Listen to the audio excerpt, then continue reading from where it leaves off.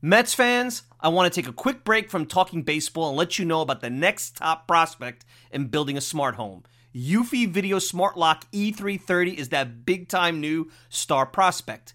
The Eufy Video Smart Lock E330 is a smart lock, a 2K resolution camera, and a doorbell.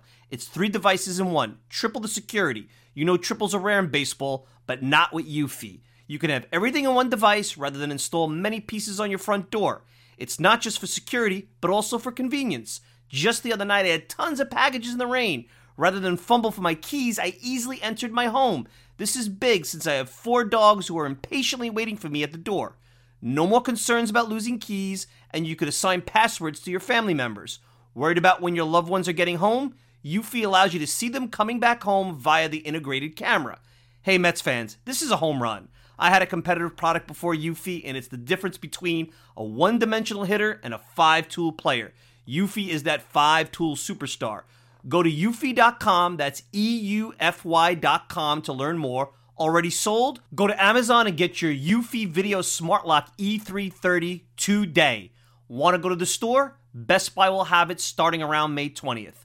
Get complete control over your front door at ease with the Eufy Video Smart Lock E330 today. When everyone is on the same page, getting things done is easy. Make a bigger impact at work with Grammarly. Grammarly is your secure AI writing partner that enables your team to make their point and move faster. You can even save time by going from spending hours editing drafts to just seconds. Join the 96% of Grammarly users that say it helps them craft more impactful writing. Sign up and download Grammarly for free at Grammarly.com/podcast. That's Grammarly.com/podcast. Easier said, done. If you were looking for a Noah Syndergaard update, well, guess what? Christmas came early. Thor, along with a few other Mets, hosted some lucky kids at the annual Kids Holiday Party at Citi Field. Syndergaard looks to make a full return from injury this coming season. He told our Steve Gelbs that those small outings at the end of last season were a huge help. I felt like it was really good for me to get out there just for 2 different aspects, just to the fact that I could go into the off season healthy, not have to worry about rehabbing, and because I've spent 4 months rehabbing and trying to get healthy and improve my body from where it previously was. So I feel like it was nice to go out there and see how my hard work paid off. Does that just little end to the season make this off season the same for you? Does it feel normal now as every other off season? And if you weren't able to do it, would you have felt like you needed to change things up?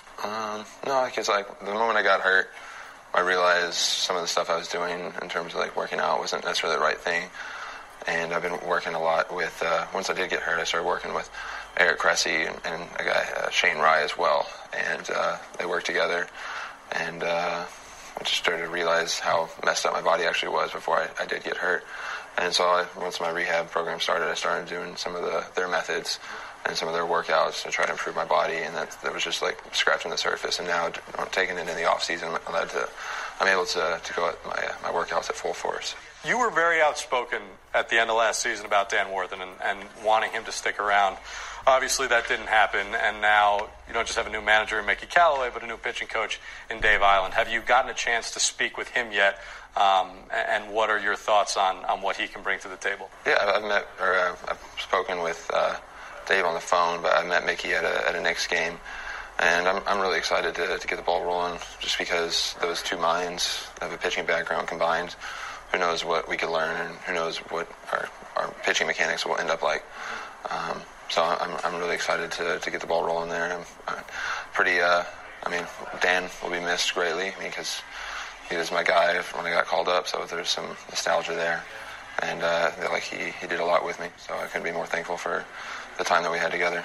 Mickey Callaway has made a point of saying he wants to try and push his top guys, so you, Jacob deGrom, to 240 innings if he can. Is that, in your mind, something that you view as a challenge? Yeah, I think that's definitely attainable. I think just step one is being able to get the ball every 5 days, staying healthy.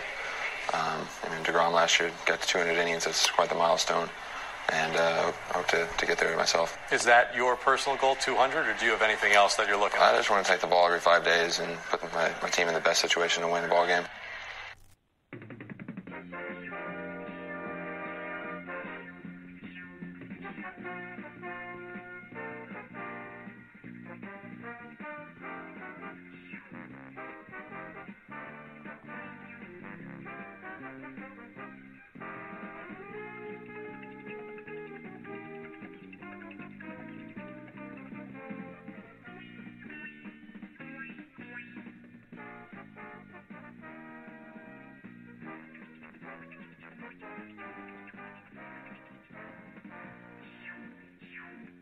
It's another edition of the Talking Mets podcast here on this Sunday, December the 10th, 2017. Of course, I'm your host, Mike Silva. You can check out the show all the time over at our friends at MetsMerizedOnline.com.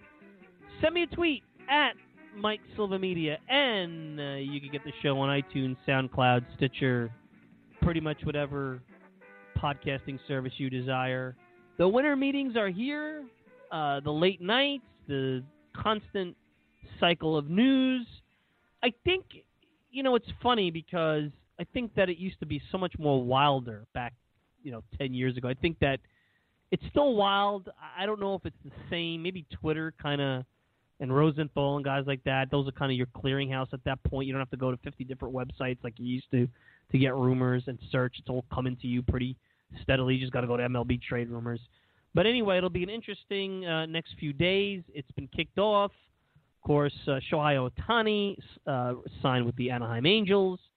And then the big news came Friday night into Saturday morning. It was snowing here in New York.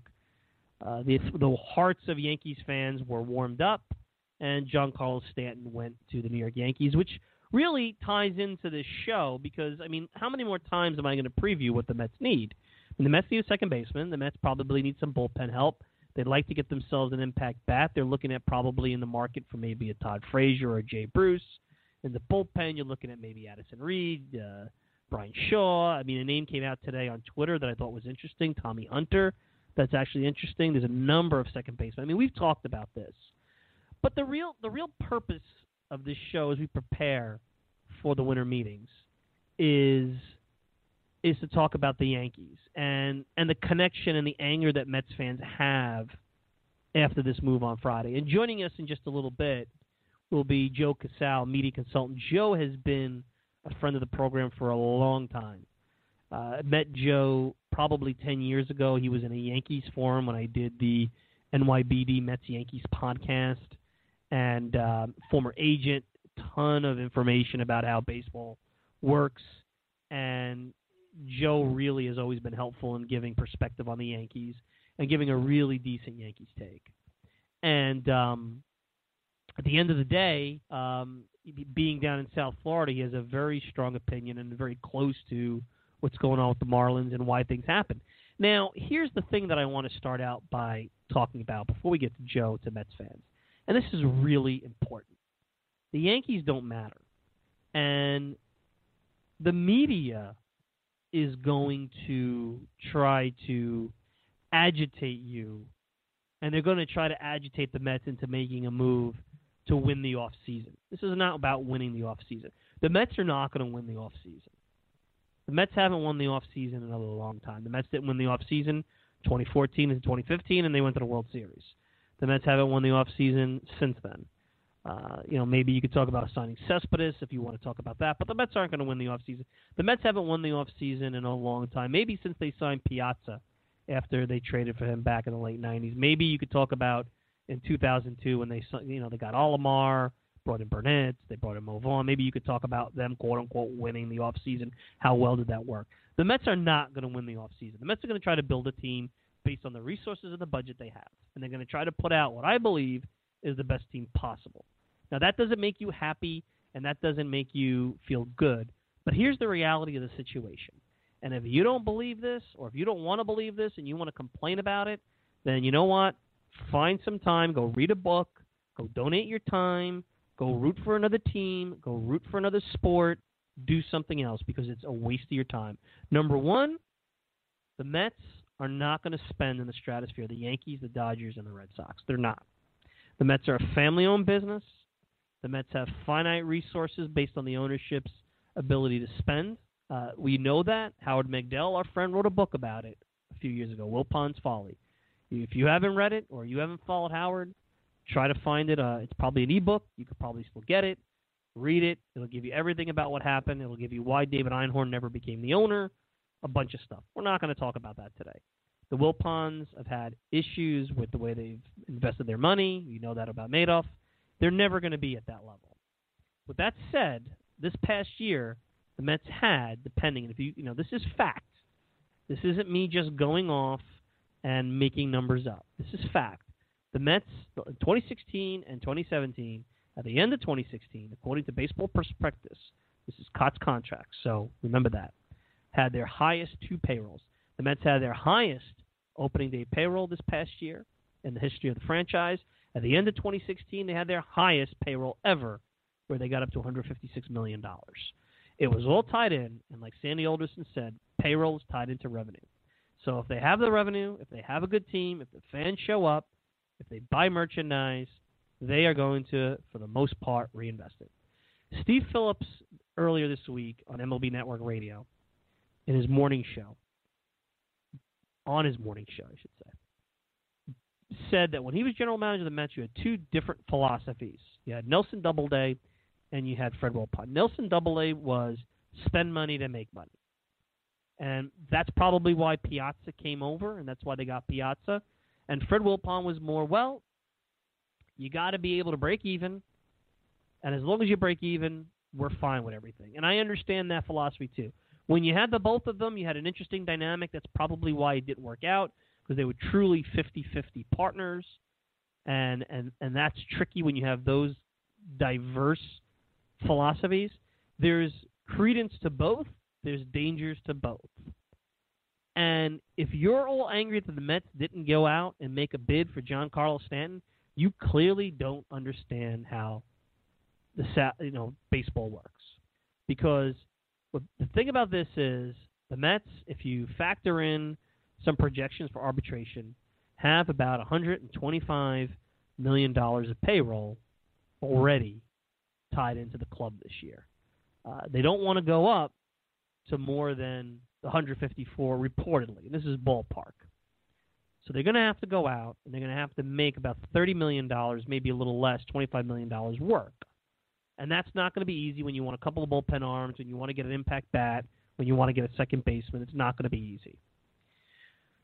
If you know about how the CBA is, the tax thresholds, which between this year is $197 million, the tax threshold. It's going up $2 million for $195, all the way up to about 4 years from now, $210 million. If you understand that, and I didn't realize this, so if I didn't realize this, you probably don't, that when you factor in payroll, you have to factor in player benefits, which include health insurance, all those things. You have to factor in the 40-man players on the roster in the minors, and the 25-man guys that are currently getting salaries. So it's everything.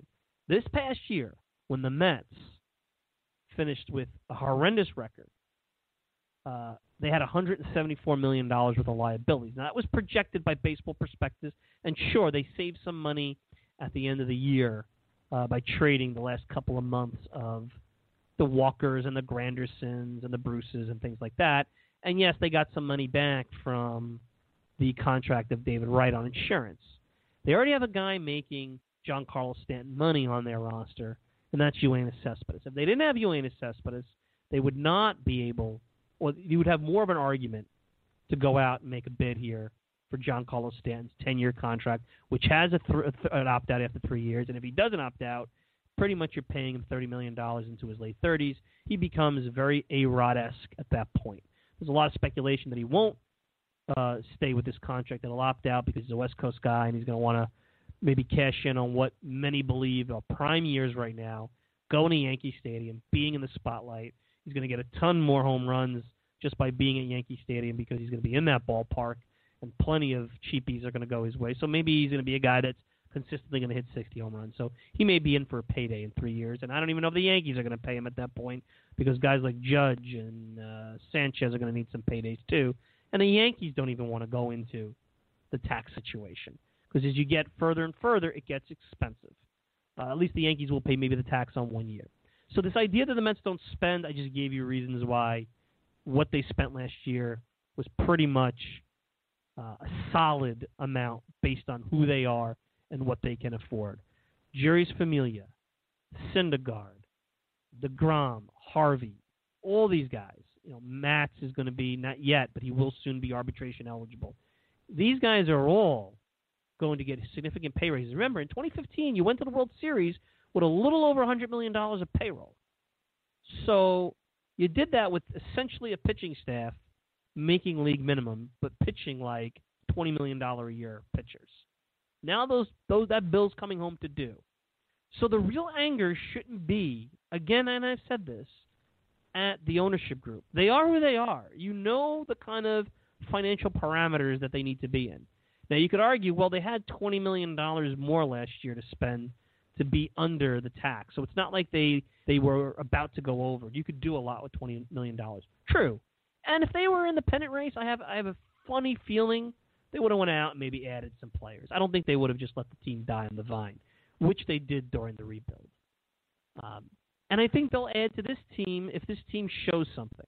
The anger you should be directing at, especially after hearing Noah Syndergaard at the party, at the holiday party that the Mets had this past year, where he talked about the structure. You heard Syndergaard in the open. He talked about, though, at the party how, he's got a structured program that Mickey Callaway and Dave Eilerman have him on a structured program that he never had this before. He talked about not really having his body and his health and conditioning in the right frame of mind. Now, all of that falls on the player. It's the accountability of the player to go out there and take care of themselves, to be ready and prepared. And I said it for 2 years, this team was never prepared. Never prepared to come out of spring training and win. They were not serious. They had that lightning in a bottle World Series run, and they just thought that this is the way it's going to be. They're just going to show up, and they're going to win, and everything's going to go their way. And they found out that that's not the way it happens. And the coaching staff on the field, and it falls also on the front office for the kind of medical program or lack thereof they put together, are all in this boat. So to me, everybody's acting like the Mets, who are a 90-loss team, and you are what your record is, have this trash roster when they don't. And they want them to go out, and the media wants them to go out, and they're going to antagonize the fans, and they're going to make snarky comments to go out and win the offseason and make bad moves. Moves that in 2 or 3 years are going to prevent the Mets from maybe making, at that time, a realistic good move. You can't fall for it. You can't fall for it. Because at the end of the day, you don't know what's going on with Sandy Alderson. Sandy Alderson never has been one to keep his negotiations public. You didn't know what was going on with Cespedes, and they wound up signing him. You didn't really realize what the plan is every year. You know kind of based on what really Mike Puma and Mark Carrego, the only two that have any inkling about the plan with the Mets or any what appears to be inside information. And I don't even know if that inside information is how directly that is to Alderson. I wonder. And maybe it's the owner. Maybe the owner is giving him stuff that he wants to leak out there. Who knows? All I know is that Sandy Alderson doesn't manage his team through the media. Because if you manage a team through the media, you wind up losing your job. You wind up doing the wrong thing. And 2 off seasons ago, when the Yankees didn't sign any major league free agents, the media was torching them. And how did that work out? They got a pretty good club. And they made a pretty good move with Stanton.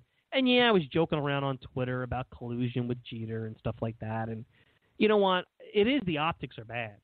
The optics are really bad. And I certainly think that if the MLB Commissioner's Office wanted to avoid the deal, they have their right to do that. But MLB created this problem. Bud Selig created this problem when they brought Jeffrey Loria into the building. And they allowed Jeffrey Loria to own the team. And they finagled John Henry to go to Boston. So Bud Selig created that. Bud Selig created it and helped basically Loria get the valuation of the club up so he could sell it. All the wheels have been in place for well over a decade. So that's not Derek Jeter's fault. I don't like Derek Jeter. I didn't really cover him day in and day out, but the 1 or 2 times I was in his presence, I didn't really like him. So I could tell you that. And it has nothing to do with me being more leaning to the Mets. I just don't like the guy. I've never felt warm and fuzzy about him. I think he's one of the most overrated athletes that we've ever seen in this town. That doesn't take away from what he did, but he was overrated. I think the narrative-driven overratedness is what I would say. So, to me, you can't be mad at the Yankees, and you can't be worried about the Mets making moves to combat this Stanton move, because that's not what this is about. It's about building the right team with the right payroll flexibility based on the rules of engagement that they have that are not going to change. This is a family shop. This is not a corporate conglomerate. And all I'll say is this. You could run out and give up some pitchers for Andrew McCutchen You could overpay for somebody. Is that the right move? Just to win the offseason? That's not what Sandy Alderson's all about. And you know what? Every team I've seen that's won the offseason, the Marlins even won the offseason a few years back when they signed Jose Reyes. Remember that? When they were trying to get Albert Pujols. You know, when they brought in Ozzie Guillen and that whole thing. And where are they now? The Yankees don't matter. The media doesn't matter. What the media says and what happens over the next few days will not add anything to the season. The season is not going to be won or lost now. It just won't. I'm sorry. Now, if they don't do anything and they can't get any moves made, yeah, that's a problem. The Mets will make moves. Will they be players that have been reported? Maybe. Will they be the moves you like? Most certainly not, because everybody's got a different opinion who could be the second baseman. Personally, I don't want Starlin Castro. I don't think he's very good. I think he's overrated, despite the fact that he's an all-star. I think Starlin Castro would not be the right move, especially if you gave up prospects for him. At this point, Kipnis and Kinsler, and I'm a little unsure based on that. I think the real answer I'd say is they're all the same to me, these guys, for the most part. It's a matter, does getting Ian Kinsler prevent them from getting the bullpen arms they need? Does it prevent them from really bringing in what is a more impact bat, like a Jay Bruce? The Mets are going to be shopping in the 3 to 5 year deal aisle. That's where they're going to shop. And that ain't going to change. They already got their big fish, and that's Cespedes. And if he doesn't work out, then there's nothing they can do this offseason. If Syndergaard and DeGrom don't pitch like everyone thinks they can and have pitched in the past, doesn't matter what they do this offseason. They can't go out and sign 3 starters. Tyler Chatwood got $15 million, and he's probably at best the number 3, and we'll see if that's the case. The guys on this roster have to perform the way they have, and there is a benchmark of performing. It's not like it's out of left field here. No pun intended. So, at the end of the day, the next few days is not about trying to make the move that will take the Yankees off the back page. It's not about countering the Stanton move. Don't forget about what the media said and the jokes and the irrelevance and all the other stuff that you're going to hear. Ignore it. It's about getting the right second baseman. It's about getting a second-tier impact bat. It's about getting the right bullpen arms. And then it's mainly about going in, maybe filling out with some veteran players. They don't have a lot of room on that 40-man roster. And potentially getting into spring training and get the right attitude and the right frame of mind and the right preparation and getting a competent field staff their opportunity, or having a competent field staff have their opportunity to actually put this team and prepare them for the season, something that hasn't happened in 3 years. So the guys that get mad at are Terry Collins. The guys that get mad at are Dan Warthen. Those are the guys to be mad at. That's why this team was so bad this past year. You should be mad at the owner. If you're going to be mad at the owner, be mad at them for letting those guys stay in the building as long as they did. But to be mad about the Mets basically performing as you would expect in terms of the resources they have, for them not to go out and bring in a player that they clearly would have to compromise their roster to keep in there and potentially compromise their roster for years to come in terms of flexibility, don't be mad about that. You should be happy. They made a decision on Cespedes. You have to live with it. Anyway, let's take a quick break. When we return, we'll have Joe Casale, media consultant. He'll chat a little bit about his thoughts. I'll bring up the fact about how the economics of this whole thing works. I just told you a little bit about how the CBA and the repeater tax, which you're not going to hear, and how close the Mets are really to that, and why there is as little payroll flexibility as many don't report properly. $20 million, that's how close the Mets were to paying tax last year. If those, again, I'll preface it by saying, if the baseball prospectus information is correct. We'll take a quick break. We'll have Joe Casale on right after this. Hey, Mets fans. I'm going to let you in on a little secret. If you're looking for the best unbiased and independent coverage of the New York Mets, then look no further than MetsmerizedOnline.com. Metsmerized Online is the go-to place for comprehensive Mets coverage, including exclusive interviews, daily original articles, great weekly features, in-depth analysis, minor league reports, game-by-game breakdowns, and so much more. Find out why thousands of fans turn to Metsmerized Online every day to get the latest news and opinions about the Mets. coming from an impressive staff of the most passionate fans and skilled writers ever assembled, all in one place. Check it out for yourselves, Mets fans. Go to MetsmerizedOnline.com right now. That's Mets, MERIZED, online.com, and get Metsmerized today.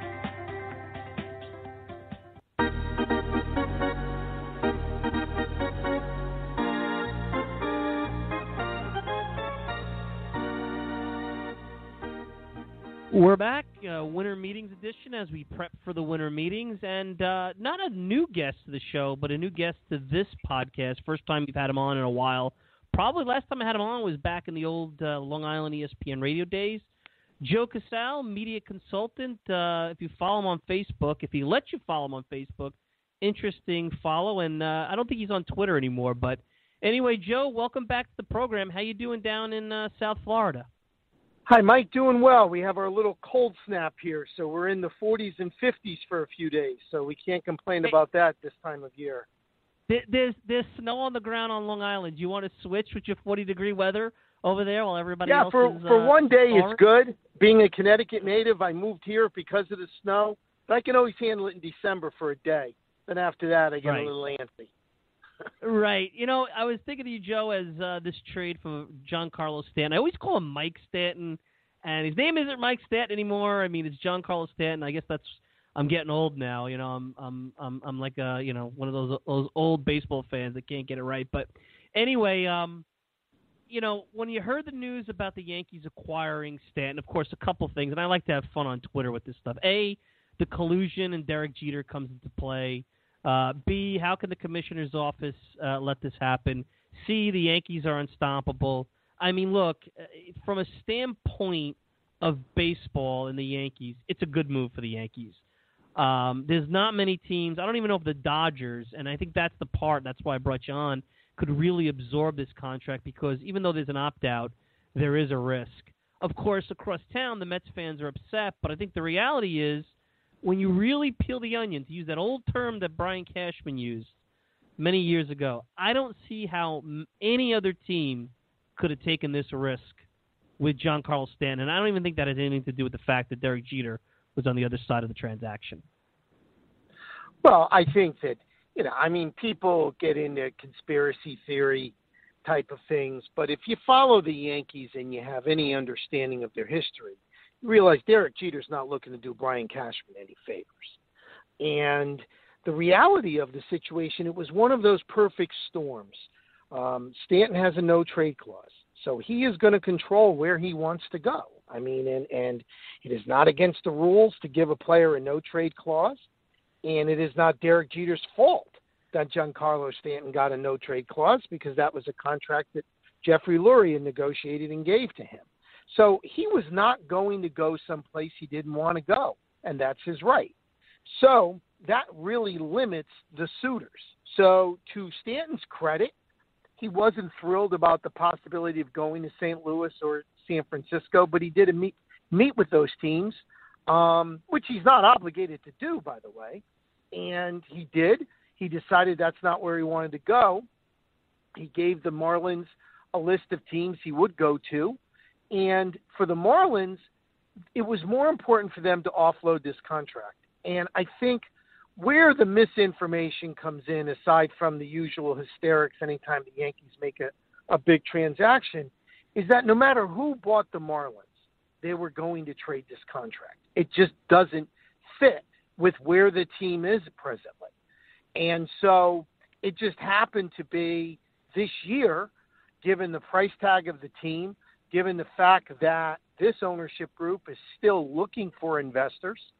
And it was like this perfect storm for the Yankees. The Yankees have a lot of money coming off the books. If you figure it out from a tax standpoint, it is in essence Starlin Castro and Matt Holliday's salaries are equal to what Giancarlo Stanton's going to make this year.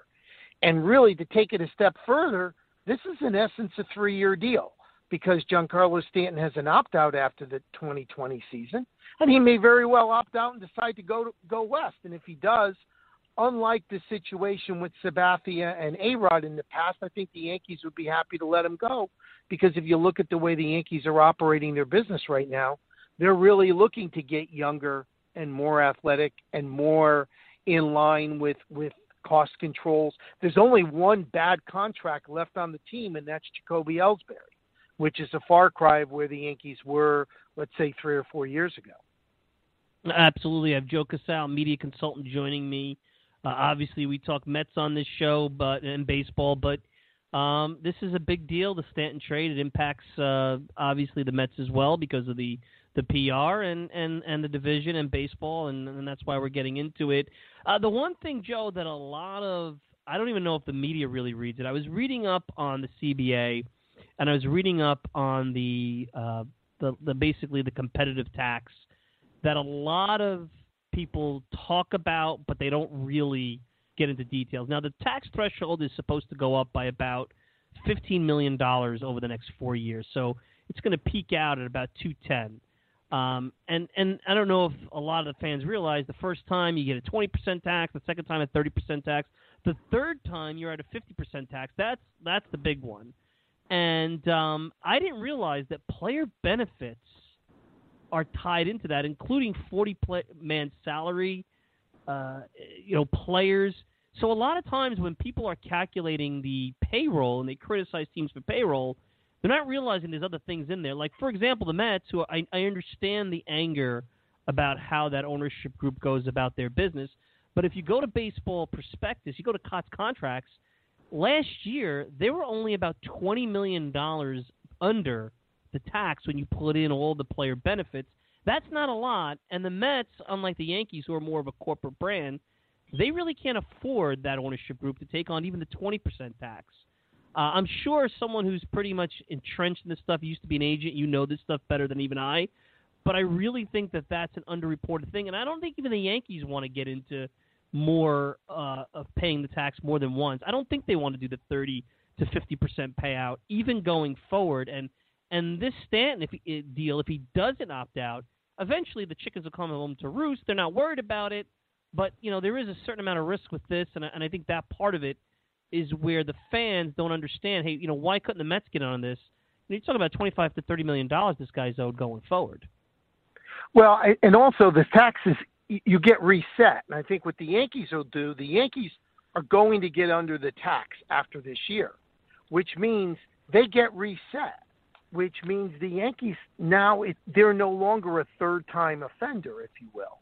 So when the tax gets reset, they can go out and do business the way they would like to do business. Now, again, they're also doing business in a different way with all of these younger players like Judge and Sanchez and Gleyber Torres and even Didi Gregorius. At some point, you're going to have to pay those guys. So when you're thinking about your contracts, and general managers just don't think about contracts a year or two out, they think 3 to 4 years out, because now you start getting guys that are arbitration eligible. The thing is right now, Sanchez and Judge are not arbitration eligible yet. They will be soon. And so you have to start factoring in all of that when you start doing your calculations going forward. And I think the Yankees feel comfortable over the next 3 to 4 years, they're going to be in a much more favorable tax situation. And this is where a lot of people in baseball saw things change when the Yankees were sellers in the middle of the 2016 season, that the fear was if they start running their baseball model more efficiently, where you're bringing in younger players, where you've got more cost controls, once they get down from a tax standpoint, gearing up to the 2018 free agent class with a bevy of young players, they become a very dangerous organization. And because of what Brian Cashman has done over the last couple of years, it put him in a position for, if there was a perfect storm, he could get in the Giancarlo Stanton sweepstakes. And it turned out that it was a perfect storm. The Dodgers weren't really in. The Yankees didn't have to. They really only had to offload the Castro contract to make it fit for them. And the Marlins, in this case, unlike when they eventually trade Osuna and Yelich, they weren't looking for high-end prospects. They were looking for somebody to take on the bulk of the contract. It will be different when they move other players because those other players, from a salary perspective, are so appealing to teams. They'll be able to give up. They're going to have to give up better prospects for the Marlins to acquire, which they will need to do if they're going to rebuild this thing the right way. And Joe, you talk about young players in the Yankees, and now with players getting, I mean, you're an all-star player. I think it's pretty safe to say you're going to get $20 to $30 million a year. Maybe 30 is more on the, all-time, top of the cream of the crop. You have to do what the Yankees did.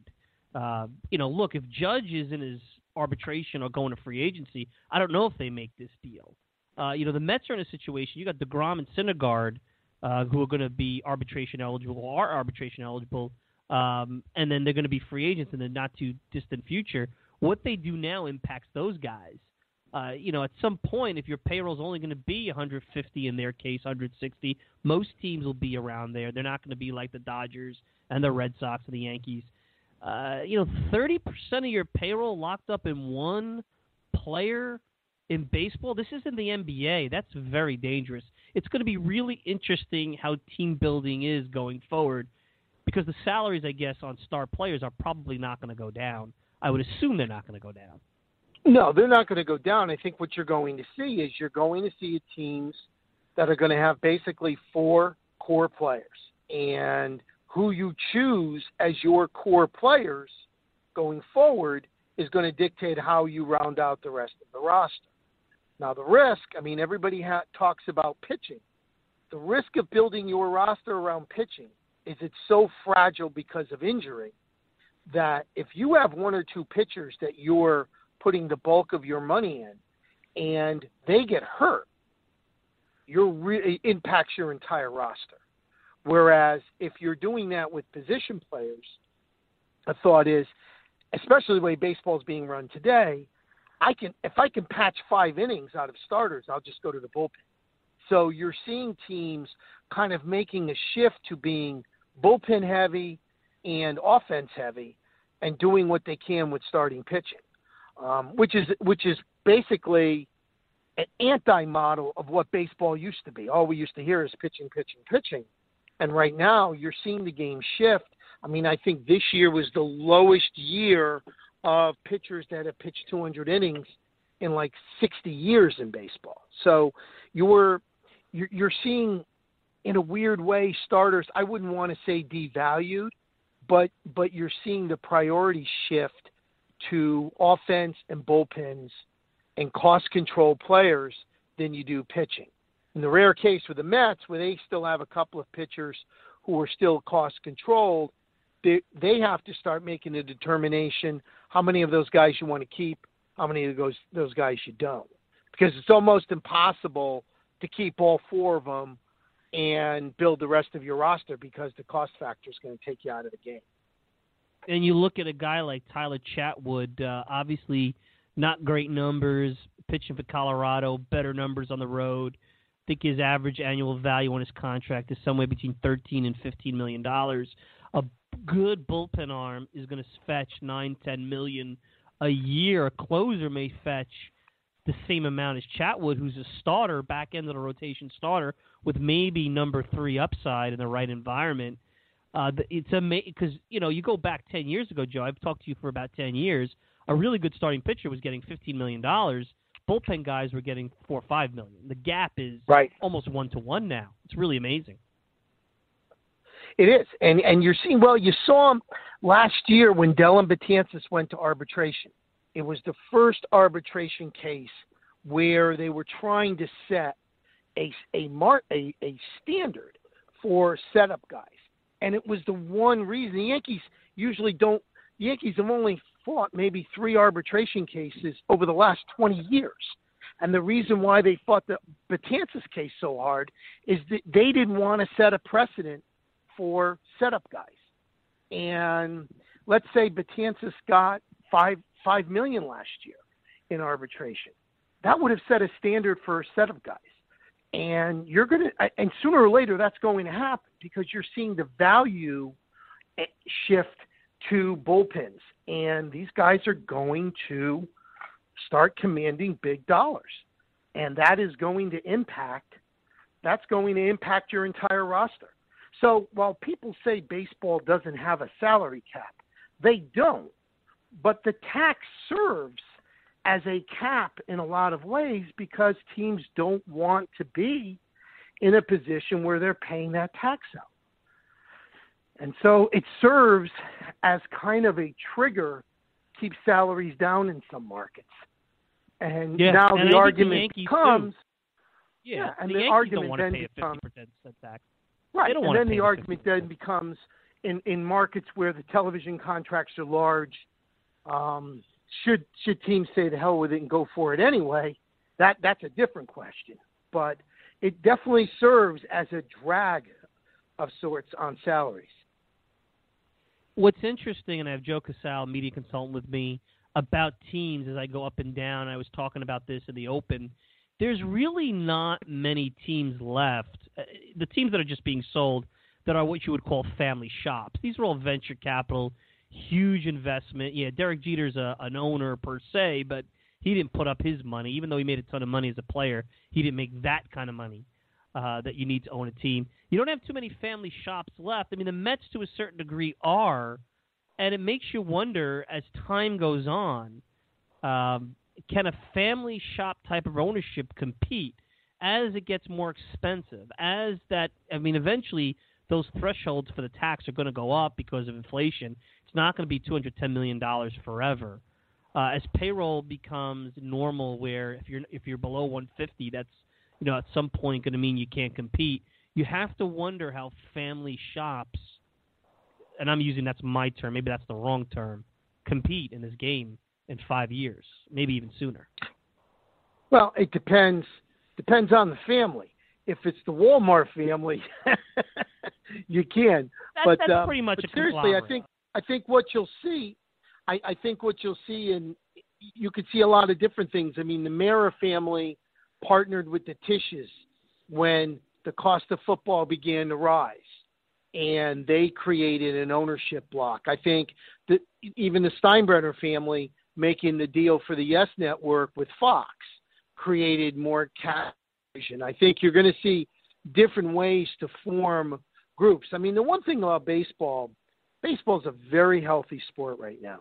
The money from Major League Baseball advanced media is jacked the franchise values sky high. I mean, the Marlins, essentially a franchise run as poorly as any franchise in sports, fetched $1.2 billion on the open market. So amazing. These franchises are very healthy. How they operate is a completely different matter. How teams want to use their salaries, how teams want to build their rosters, those become different things. I think it does get down to, even in the analytics age, it gets down to scouting, because what we're seeing, Mike, is that the most valuable commodity in baseball is the cost-controlled player. I mean, Aaron Judge made $567,000 last year for 52 home runs. It's the greatest value in baseball. Yeah. I mean, so, you're seeing the Yankees traded an all-star second baseman because they have the number one prospect in baseball who's a $567,000 guy playing second base or at some point next year. Until then, they'll have another guy making near the minimum playing that position. So what ends up happening when you're looking at a chart, each position has a numerical value attached to it. And this is how the game is changing. And the teams that are upside down in that, the Dodgers being one, still feeling the effects of taking all of those Red Sox contracts on in 2013, they couldn't get into the Stanton Derby, unless they could offload a lot of contracts. And so they're even trying to run a more efficient model. But it takes time to get rid of those contracts, as it did with the Yankees. They had to go through that cycle of waiting until Teixeira retired, waiting until A-Rod retired, waiting until, they ran through all of these bad deals And now their model is really cost efficient. If you look at the Yankees, let's assume for a moment they bring CC Sabathia back. Right. They don't have they only have one starting pitcher over 30. They have two position players over 30, Brett Gardner and Chase Headley, both in the last year of their contracts, both with guys, if they choose to, in the minor leagues that could take their places. Their bullpen, the only person over 30 is David Robertson. So they completely changed the paradigm from the way they used to do business, which is why when I look at the Giancarlo Stanton deal, I see it as a 3-year contract because I do think he'll opt out, and I don't think the Yankees will sign a 31-year-old Giancarlo Stanton no matter how well he's playing, because I don't think they're going to change their model. I think they're going to stick with what they're doing right now. Yeah, and you think about it, that's deja vu with A-Rod. When they got A-Rod, in 2004. After the 2007 season, he opts out. That was when they had the Hank Steinbrenner and Hal Steinbrenner switch over. And Hank blinked because Cashman, from what I remember, did not want – once he opted out, he was like, we're done with you. Then they re-signed A-Rod. Exactly. Right, and that would be similar with Stanton. Now, here's the thing, Joe. You look at, like a Cespedes, who's maybe not on the level of Giancarlo Stanton, but he's not a bad player. I mean, he's not going to hit 60 home runs, but he's good in his own right. And depending on the metrics, there's been years where he's been just as good, if not better. There's a guy that gets a 3 to 5 year deal. The guys who are elite that get the 7 to 10 year deals, those are the guys that are going to bust your payroll. So if you're going to hang in that 3 to 5 year deal type of player, Jay Bruce, Cespedes, I'm just throwing a couple of names locally here, you've got to develop impact players on your end, because then you'll have a very good team, but I'm not sure how easy it's going to be for you to compete. You can compete in baseball. You can go out and get some lightning in a bottle, but you're going to need those guys, like you said, those 4 guys that are your anchors, so to speak, that are probably going to get 7-year deals. And that money, that's probably going to be dead money in years 5, 6, 7. Maybe you get 5 years, maybe 6 and 7 are dead money years. It's inevitable. So if Giancarlo Stanton is going to stay here for 10 years, I would guess that 3 to 4 of those years at the end are not going to be good value or maybe dead money. Similar to what's going on with unfortunately David Wright with the Mets. And I think that, and really, people compare it to the A-Rod deal, and it is similar in the sense of the trade. Where the Yankees made the mistake with A-Rod was signing him to a deal after he opted out. The A-Rod deal for the Yankees was a phenomenal deal.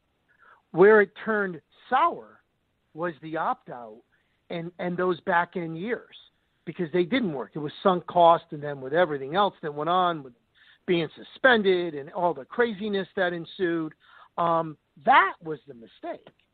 So I think, obviously, people can change their minds, but it looks like the Yankees have learned from that mistake. And they not only are a more cost-efficient group, I mean, they didn't sign Ohtani. They have $3.5 million to spend in the international market between now and next June, or they lose it. So the Yankees are going to spend that money. And again, that's a crapshoot. But you know what? One of those guys moves up the ladder in 6 years. There's another asset. Or you can spin them off in a trade. I mean, one of the reasons why the Yankees were able to include Blake Rutherford, who was their first-round draft pick in 2016, in the trade for Tommy Canley and David Robertson, was the emergence of Esteban Florial as a 5-tool real prospect. Now, feeling he was an international signing. So the guy went from on nobody's prospect list, and in 1 year he's a top 20 prospect in the game. And he's just turned 20. So they finally are basically making the kind of baseball decisions a smaller market team makes, but yet you've got the financial might of the Yankees. That makes a big difference. And I think that teams are going to look to follow that model going forward. I know the Dodgers are, and they're trying like heck to get their payroll down so they can be more flexible on the open market. Being in South Florida, obviously teams and fans like the Mets and other teams are going to be looking at what's next. D. Gordon was traded. Stanton was traded. Now, the other guys, like you mentioned, Ozuna, Yelich, they're not as much of a sense of urgency, I think, to trade them now. Justin Bour, who I think eventually will be a pretty decent asset. What's the scuttlebutt down there? Do you think they wind up trading one or both of Ozuna and Yelich? Because those are the guys now that I think everyone's going to start talking about. And I'm guessing, and again, this could change. I mean, we're recording this on Sunday. With the winter meetings, things could change within 5 minutes. I'm guessing that there's going to be some talks with these two guys over the next few days. Well, if you're the Marlins and you get offers for those guys, now the difference between trading Yelich and Ozuna and trading Stanton is that you're not dealing with a large contract. You're dealing with guys who, at their age and financial situation in the game, could get back top 4 prospects in return. If you're the Marlins and you have the worst farm system in baseball, you're not keeping these guys another year. The longer you keep them, the longer you're running a risk. What if one of them gets hurt? What if one of them has an off year? If you get offers, just use an example, if the Dodgers want to trade one of their top 2 or 3 prospects, or let's say 2 of their top 5 prospects and legitimate prospects for Ozuna, you got to make that deal. You have to do it. You have to do the same thing with Yelich. The guy who could probably get more than all of them is JT Realmuto, the catcher, because there are so few catchers in the game. He is young. He is cost-controlled. He's not even arbitration eligible yet. The Marlins could do, in a way, what the Yankees did last summer, the summer of 2016, where Brian Cashman acquired prospects that immediately changed the face of their farm system. And that's what the Marlins have to do. Now, down here, Marlins fans have been through this 3 other times. So it's really tough to expect them to keep stomaching it. But there isn't a choice. I mean, no matter who bought the team was going to have to gut it because it was such a financial mess. And that's a whole other discussion as to why Major League Baseball allowed the Marlins to be a financial mess. But they were. And so it's the only way you can do it. And the hope, if you're a Marlins fan, is this time they do it right. Now, you don't have anything but hope on that because there's no proof that this ownership group will do it right. And it's easy to say give them the benefit of the doubt, but when you've burned a fan base 3 other times, it's pretty hard to ask them to give you the benefit of the doubt, no matter who's doing the pitching. So, Derek Jeter may be a popular player on River Avenue, but he's not even popular. He's not even the most popular ex-Yankee in South Florida. That's A-Rod. So, it's really impossible. That's a great point. It's really impossible for people to just go, oh, we got to listen to Derek Jeter. I mean, Derek Jeter has no experience in this. He may turn out to be a great CEO 5 years from now. But right now, there's been so many missteps along the way. I don't blame Marlins fans for saying, hey, I'm not supporting this team. And how could you blame Joe, them? They never came He's got out, an uphill battle. They never, and I'm not blaming them, but they never, when you say Marlins fans, and again, you hear National League town, you go and see the Mets go down there, 9 times a year. It was never packed. I mean, they packed it for the World Series both times. Remember, the second one when the Yankees were involved. The first one was, I guess, more of a different time there in the late 90s. But you'd never get the sense it's really a baseball town. Now, you're down there. They've certainly embraced the NBA. With Pat Riley, definitely a we know they There's love the 6 Dolphins. million people that live in Dade, Broward, and Palm Beach County. It's a huge baseball contingent. This is a franchise that drew 3 million people twice. But what happens is if you keep dumping on the fan base, which 4 ownership groups have done now, it's hard to tell the fans to keep coming back. So it's like anything else. I mean, look, I remember when LeBron signed here. And all of the national basketball writers just ripped it in Miami. Nobody goes to games, blah, blah, blah, blah, blah. They've sold out over 400 games, even after LeBron left. It's a basketball town. The University of Miami is the 3rd straight year they have sold out their arena for the season. It turned from a football town to a basketball town. And it wasn't just the winning, it was the way the Heat ran their franchise, how visible guys were in the community, how many things they've done. Mike, nobody in the Marlins does anything here. I mean, you wouldn't know they existed, except the nights they're playing a team that has a good travel fan base, like the Mets or Yankees or Dodgers or whatever. They have to really do this from scratch and really get into the community and really give the fans a reason to care. And if they don't do that, I don't care how they run their franchise, nobody's coming.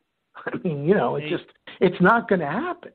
So they really almost have to be, I don't want to say a minor league franchise in the sense of having a zillion promotional days or anything like that, but they have to give the fans a reason to care. And, and this is nothing to do with Derek Jeter. It's not really his fault. But when you trade the best player on the team, you trade the MVP in the league, and is what is really a salary dump, while it is the proper business move, fans don't want to hear about that. Fans, are saying then, you know what, slash the ticket prices. Why am I paying major league dollars to watch such a bad product? And they have a point. I mean, and that's the struggle this group is going to have going forward. Last thing, Joe, they have the modern era ballot will be coming out during the winter meetings. I mean, everybody's hoping that Marvin Miller, who in this conversation, if not for Marvin Miller, I don't think you and I are having this conversation about repeater tax and all that stuff. Other names coming out, Mattingly, Steve Garvey, Tommy John, Dale Murphy, Jack Morris. I don't know if you have any kind of strong opinion on that, but I'll throw it out to you. Any thoughts about whether the Veterans Committee should put one or more, or any of some of the names that have been put out there on the modern era ballot? Marvin Miller belongs in the Hall of Fame. It's an absolute joke that he isn't. He made baseball players millionaires and owners billionaires. He has changed the game for the better. If people don't believe that, then they have no understanding of baseball history. He is, without question, the most transformational figure in my lifetime, and I'm 59 years old, of following baseball. How he is not in the Hall of Fame is an embarrassment to the Hall of Fame. He represents everything that you would want from someone who is a Hall of Famer. And it is because some owners and owners' families have a gripe against them, but they're flying around in private jets and have never had to hold a real job in their lives because of the revenues that Marvin Miller helped drive. And you can go back and look at stories from the 1920s that said, if the Yankees keep spending money, baseball will be ruined. So we've heard about how salaries can destroy the game for 100 years. But the fact of the matter is, Marvin Miller and what he did for the Players Association didn't just impact players, it impacted the sport for the better. And he belongs in the Hall of Fame really more than any of the other players on the ballot this year. Joe, as always, you bring the heat coming down from South Florida. Go get yourself a sweater in the 40-degree weather, all right? Enjoy some football, and who knows, maybe the Yankees will make a couple of moves this week. I'm sure the Mets will, and it won't stop the fans from whining and complaining about something. So it's only the beginning. You know what I'm saying? So sounds good, Mike. Always great being with you. Take care, my friend. Be well. Bye-bye. Casal. Interesting sports media consultant. Haven't had him on in a while, and if you get a chance, go on Facebook and follow him. He always gives you good stories about his experiences as an agent in sports and business and things like that. So again, a quick programming note before we wrap up here. Winter meetings, obviously when you're listening to this, who the hell knows when you will be. These things could go stale pretty quick. So I was trying to take a different approach and give you something that would essentially last you a little bit longer than, just a couple of days. But I definitely believe that, you'll see some activity from the Mets, and that, like I said, the real thing here is you don't want to get too caught up in the Yankees. You can't compare business models. You can't complain about it. you're not being fair. You're not being knowledgeable. You could complain about the ownership group, but understanding what the ownership group is and what they can provide, it gives you much more clarity about what the team you like, what you're rooting for. If you want what the Yankees got, you got to root for the Yankees, you got to root for the Dodgers, you got to root for the Red Sox. That's it. Right now, those are the teams that can do the high-level corporate spending. You can't, maybe you can ask for another $20, $30 million, but you also have to rely on the front office to make shrewd decisions. And when you have some contracts, and the Mets don't have really bad contracts, like I said. David Wright's a little ominous if he does get healthy and wants to play, and he does want to play, but what remains to be seen. That could be a problem contract. So it's really the margin of error is what we're talking about here. And it was really interesting, the wringing of the fingers and the hands and all the craziness that went on after the Stanton trade was announced. Hey, we're out of time. I want to thank everybody for tuning in. Of course, I want to thank our buddy Joe Casal for stepping in and giving us a little perspective on the business side of the whole Giancarlo Stanton trade. Of course, I want to thank the good folks over at Metsmerized Online. You could send me a tweet at Mike Silva Media, and you can get the show on SoundCloud, iTunes, Stitcher, pretty much whatever podcasting service you desire. I'm your host, Mike Silva. Enjoy the rest of your Sunday. It's going to be a wild week down in Florida for the winter meetings. And there might be some late-night deals going down. So get some sleep, and we'll see you on Thursday. Thursday's the next time, so stay tuned till then. Take care.